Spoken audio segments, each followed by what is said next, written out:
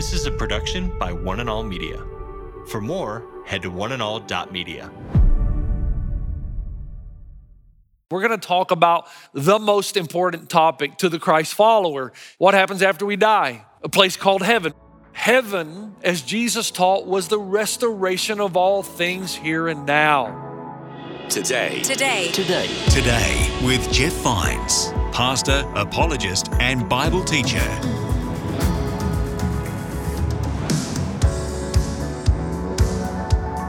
My name's Aaron, and you're listening to Today with Jeff Vines. We're bringing you a short series about heaven. Do you wonder about eternity? What is a perfect renewed body exactly? What will I be capable of, or what will I look like? Pastor Jeff says he's been looking forward to bringing us this first message, so here he is now in 1 Corinthians chapter 15, if you want to read along in your Bible.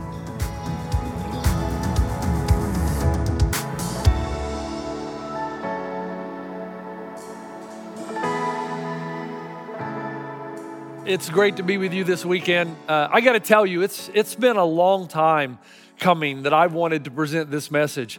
I've done Bible studies on it, and I've looked at this passage for a long time. I am so excited to share this with you. So grab a Bible if you can. 1 Corinthians chapter 15, 1 Corinthians 15, we're going to talk about the most important topic to the Christ follower, and that is what happens after we die, a place called heaven. But we need to get down into the details. And to get your thinking going this direction, when I was a kid growing up in the eastern part of Tennessee, we would often play hide and seek with the neighbors' kids. So especially this one family that lived directly behind the Vines family, the Oaks family. And they would come over and play hide and seek in the summer and in the winter, and we'd hide in the basement and the closets. And there were three brothers and one sister. Her name was Mary Beth. She was beautiful. And you know, when you're 7, 8, 9 years old, you're captivated by beauty like this. You're kind of learning how the world works, and you're being introduced to females for the first time. And so we're playing hide and seek. I had lost quite a few hide and seek games in a row, and I really wanted to win one. But there was one place no one went, and it was in the closet of my parents. And this closet was quite interesting because you could lose your depth perception while you're in it. You didn't realize how deep it went in to the wall. So at first glance, it was kind of shallow, insignificant. But the deeper you got into it, the more you realized it was a very deep, wide, and dark closet. So nobody went in there because, you know, when you're young, you're terrified. But in this one occasion, I really wanted to win the hide and seek game. So I decided to take the chance, and I got into the closet knowing that no one would come looking for me in there and that I would win. Ultimately, I'd be the last one found. I got into the closet, and I went into the closet as deep as I could, and I sat down only to sit on the lap of somebody else that totally frightened me until I discovered it was Mary Beth. And at that point, suddenly the darkness of the closet didn't terrify me very much. I was more glad that Mary Beth was there and I was with her than I was afraid of the darkness. And I start that way because the Bible makes some interesting comments about darkness. In fact, the Bible tells us we celebrate Good Friday because it's the time when Jesus died for our sins. We celebrate Easter because it's the time that Jesus rose from the dead. But most Protestants skip right over what is called Dark Saturday, Holy Saturday. And it's the time when somewhere along the way you begin to realize that there will be a darkness over you. You won't have understanding. You'll be confused. You don't know what's coming next. And it's in that darkness, the Bible tells us, where we meet God. In fact, Psalm 18 envisions the presence of God as shrouded by darkness. We read in verse 11, He made darkness His secret place. Isaiah speaks of a God who will bring His people treasures of darkness. Now, how can darkness be a treasure? Because it's where we find God. Even the psalmist says, Behold, if I make my bed in Sheol, or the place of ultimate darkness, there you will be also. So darkness in the Bible is the place where we meet God. And we discover something, that which we've been afraid of all of our lives is owned by God. That when we sit down in the most dark places of our lives, we'll find that we are seated on His lap, that He's there, that He's gone before us to protect us, to make sure that it is safe. But what I want to talk about, what we're going to talk about, is what's beyond the darkness. What happens when the resurrection comes on Easter Sunday? And what happens to us in our resurrection? So I want to talk about this place we've named heaven. What is it like and what will we be like? And I want to do it from an objective point of view. What I mean by that is usually when you talk to people about heaven, they'll give you their opinions. And if you were to line 100 people up and ask them, what is heaven like? They're all going to have different opinions. There will be some similarities, but there will be great differences, and it will be based on their feelings and emotions about what they've been taught about heaven, or what they feel heaven should be like, or what they sense that they would want heaven to be like. And 100% of the time, however they describe heaven, they're always going. So I want to move away from the subjective point of view of heaven and talk about an objective view. What is heaven truly like? And you say, well, how can we know that? We can only know that if someone's already been there and come back to tell the rest of us what it's like. And that's why the Christian faith or worldview is unique to all of the worldviews, because only the Christian worldview has a Savior that has gone into the heavens and come back to tell us what it's going to be like. So that's what I want to look at with a couple of quid pro quos here. Number one, if God exists, you have to admit heaven is no problem. I mean, the God who flung the stars into the sky, the constellations, the depths of the ocean waters, would have no trouble creating heaven. So if you have a problem with the belief in heaven, you have a problem with the belief in God. Second, anytime the Bible talks about heaven, or any other topic for that matter, we're not told the specifics because we're going to come back later and be tested on it. We're told about any theme in the Scripture in order that we might change the direction of our lives and live life according to that truth. So, I've been talking about this book. Now, stay with me. We're setting the stage here. The Rise of Christianity by Rodney Stark. He asked the question, how is it that Christianity grew so fast within the first 300 years? How does it go from 4% of the population to 50% of the population within 300 years? And believe it or not, Rodney Stark, who writes this from an objective point of view, so he's not a Christ follower, he has no axe to grind, he's just trying to simply look at history objectively. And he says one of the reasons is because of 3 pandemics that came across the Greco-Roman world and the Christian response to it. Isn't that interesting? Let me read to you a couple of quotes from the Bishop of Carthage, a guy by the name of Cyprian. So in the year 251, he wrote these words about the Christians in the middle of pandemics. Now remember, we're talking about a pandemic that was taking 35,000 lives a day in a populated world of probably somewhere around 1.6 million. So a lot of people are dying, a lot of people are dying fast. Here's what Cyprian writes. He says, how suitable, how necessary it is that this plague and pestilence, which seems horrible and deadly, searches out the justice of each and every one of us and examines the minds of the human race, whether we will care for the sick, whether relatives dutifully love their kinsmen as they should, whether masters show compassion, whether physicians do not desert the afflicted. Here's what he's saying. What you believe about what happens next is greatly going to impact the way you live in the here and now. And that worldview will be reflected in pandemics. And he said, because the Christians truly believed in the world that was to come, it gave them an incredible freedom to live without fear in the world that is. In fact, Stark makes an interesting comment. He says that it took more courage for the pagan. Now, when he says pagan, he's not using this term in a derogatory form. He's simply stating the present worldview, the pagan worldview where there is no God and there is no afterlife. He says it would have taken more courage for the pagan to stay in Rome and help those during the pandemic than it would for the Christians to stay.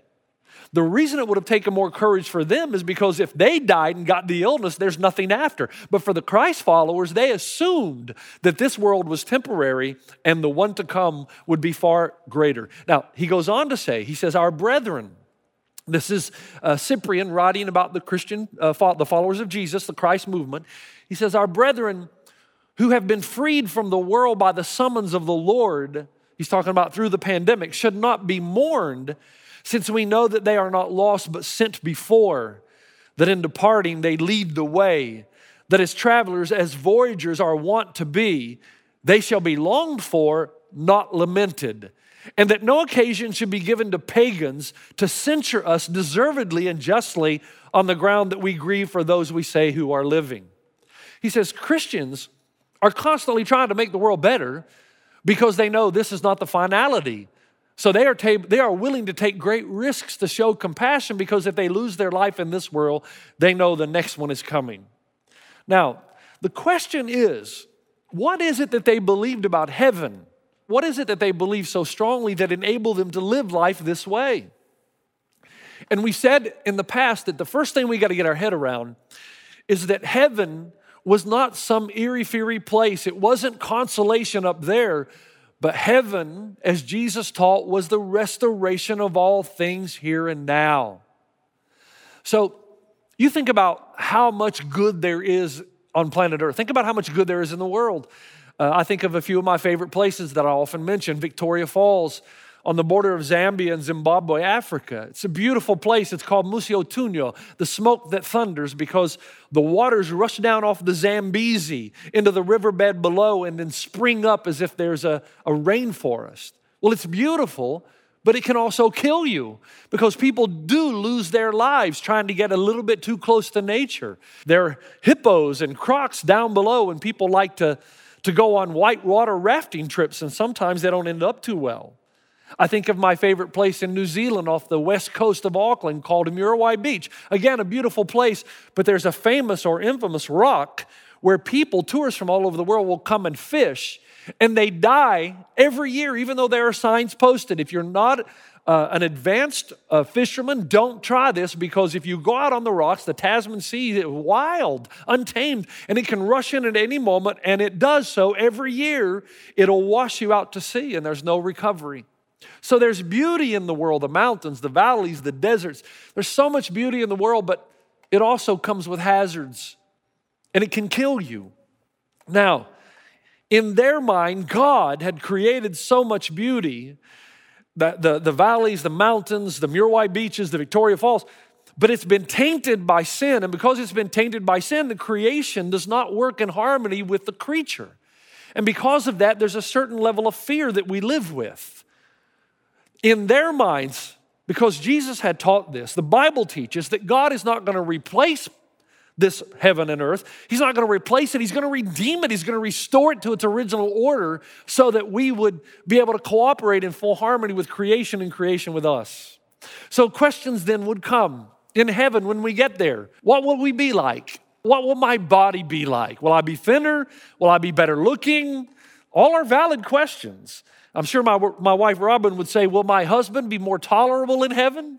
And I would ask, will I always be wrong in heaven too? And so there are questions we ask, and there's a level of uncertainty, of course, because our knowledge is finite. But it doesn't mean that we cannot be certain about some things that the Bible reveals to us. So let's go to the objective word and let's discover some truths. 1 Corinthians 15, let me read, starting with verse 35. Someone will ask, how are the dead raised? With what kind of body will they come? How foolish, what you sow does not come to life unless it dies. When you sow, you do not plant the body that will be, but just a seed, perhaps of wheat or something else. But God gives it a body as He is determined, and to each kind of seed He gives it its own body. So the Bible begins with three important statements. Number one, if you say, I don't believe in the resurrection because I don't understand it, then the Bible says, then you better not believe in basic environmental science, because you don't understand how a seed goes into the ground, dies and decomposes and springs forth new life. You know that it happens, but you don't have an exhaustive understanding of it. How is it that a little apple seed can go into the ground, die, decompose, and spring forth into this beautiful apple tree? How is that possible? That it happens, you know, but you don't know all the details of how it happens. In Africa, there's a famous tree called the baobab tree. It looks like that God planted it upside down, because it looks like the roots are on top and the flowery images are underneath the ground. But in fact, this is just the way a baobab tree is made. It's a huge tree, a powerful, overwhelming tree. And the little seed that you plant that turns into this tree is unfathomable. Again, we know that it happens, but we don't know how.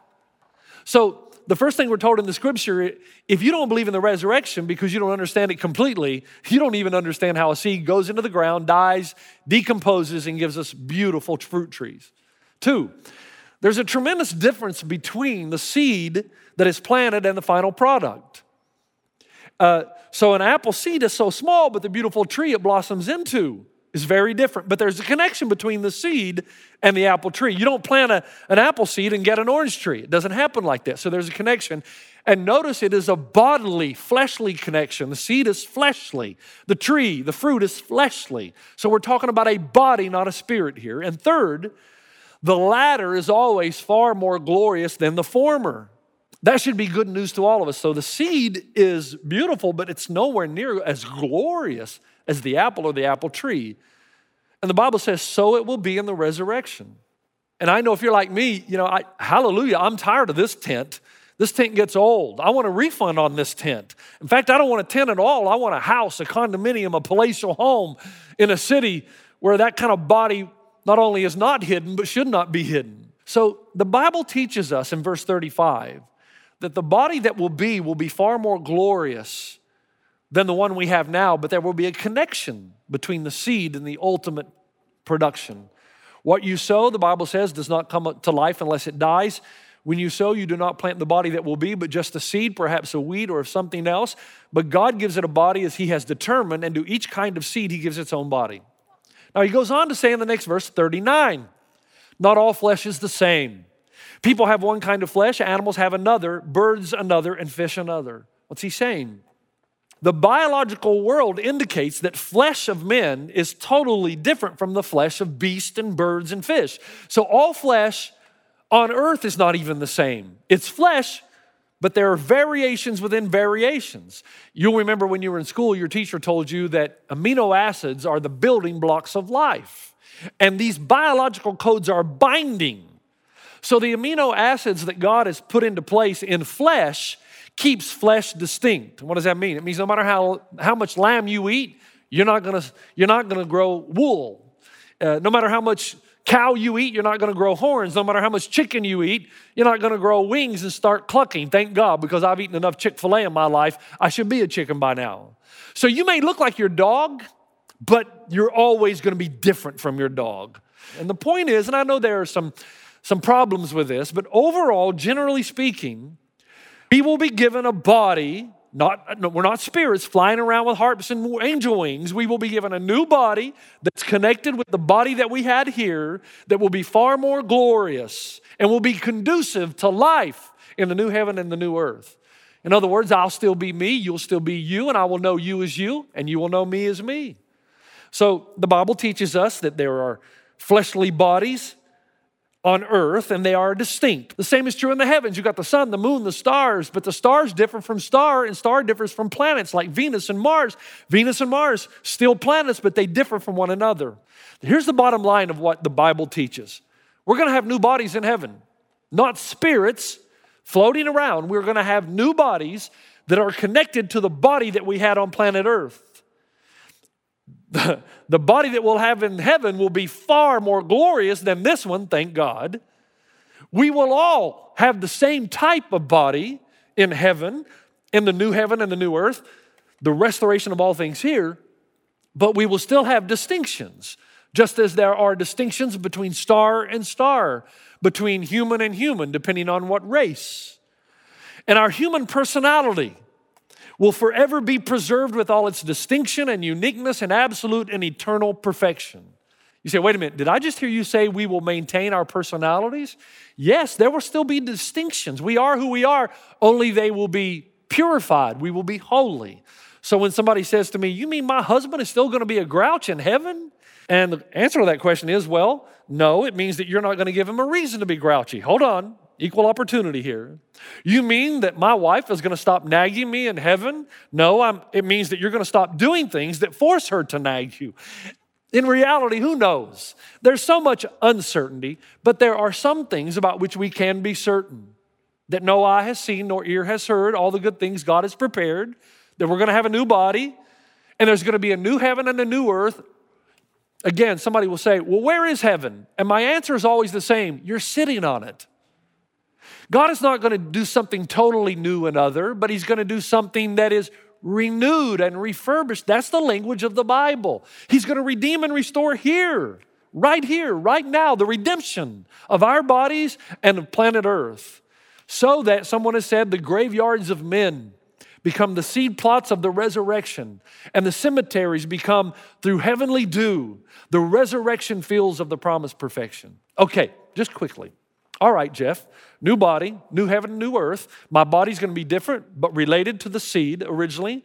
My personality, it's going to be connected. People are still going to know me as me, and I'm going to know you as you, and there's going to be a great reunion because when I see you, I'll know you're you. And those we've lost, our loved ones, we will be reconnected with so that heaven is the greatest reunion known to mankind, and it will last for eternity. But still, Jeff, you haven't answered the question of what we will be like. All right, we have new bodies, but what will those bodies be like? This is where it's just totally fascinating. Now, let me take a breath here, and you take a breath.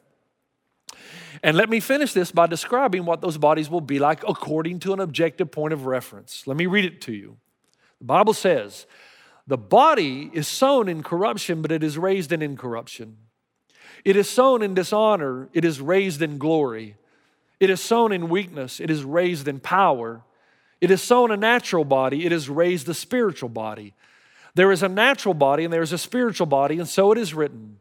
The first man, Adam, became a life-giving or a living being. The last Adam, rather, became a life-giving spirit. So there are 4 attributes of the new body. Number 1, the new body we will be given will be incorruptible. Again, this is the seed analogy. It goes in one way and comes out connected to the former, but totally different than the former. Let's take a look at what the Bible says here. This word corruption, this word phthora, is not the word for sin, but it's the word for taintedness. So the Bible tells us right now the bodies that we have been tainted. There's goodness to it, but it's been tainted. It is not able to achieve its original design or purpose. Now, the reason I keep using that word is because that's the word that is used in Romans 8. Here's what we read. For the creation was subjected to futility, not willingly, but because of him who subjected it in hope. Because the creation itself also will be delivered from the bondage of corruption into the glorious liberty of the children of God. So Paul gives creation, the Bible gives creation personification. In the same way that you and I cry out, we know that something's not quite right. The Bible teaches the created order does the same. The creation knows that something is not quite right. And here's what's not right. Originally, the created order and the creature were supposed to work together in harmony. So I was supposed to be able to enjoy nature and the oceans and Victoria Falls and Muriwai Beach and this planet in a way where the created order would work in total harmony, and there would be a complete enjoyment and joy and satisfaction through creation. That I would enjoy creation without fear, that there would be no barrier between me and God, and I would enjoy life without the fear of death. But the Bible teaches that sin came into the world, and again, sin is vehemently denied and yet empirically verifiable. We are tainted by this. And so this cancer has come into our lives and has impacted the original order of things. So the created order no longer cooperates with us. It's tainted like we're tainted. Tainted is a word that means metaotis. It's a word that means we can no longer achieve our original design or purpose. We're flawed now. But the Bible says, rejoice because we are going to be raised in incorruption. We will be able to do in this new body what we were originally designed to do, and the created order will be able to achieve its original design and purpose, which means there will be worship and communion with God. We will flourish in harmony with creation. We will enjoy life without the prospect of death. You've been listening to Today with Jeff Vines. Thanks for joining us. Next time, we'll bring you the rest of this message from Pastor Jeff. This picture is a great test for you to ask the question, am I really in the kingdom of God? Because the Bible makes a last and final statement about our bodies, and it says, it will be sown a natural body and raised a spiritual body. You can listen to more messages like this. Just search for Today with Jeff Vines wherever you listen to podcasts. You make me wanna dance and sing with every single breath I breathe.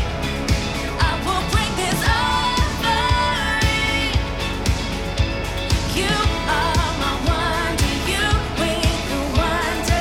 Today. Today with Jeff Vines. This is a production by One and All Media. For more, head to oneandall.media.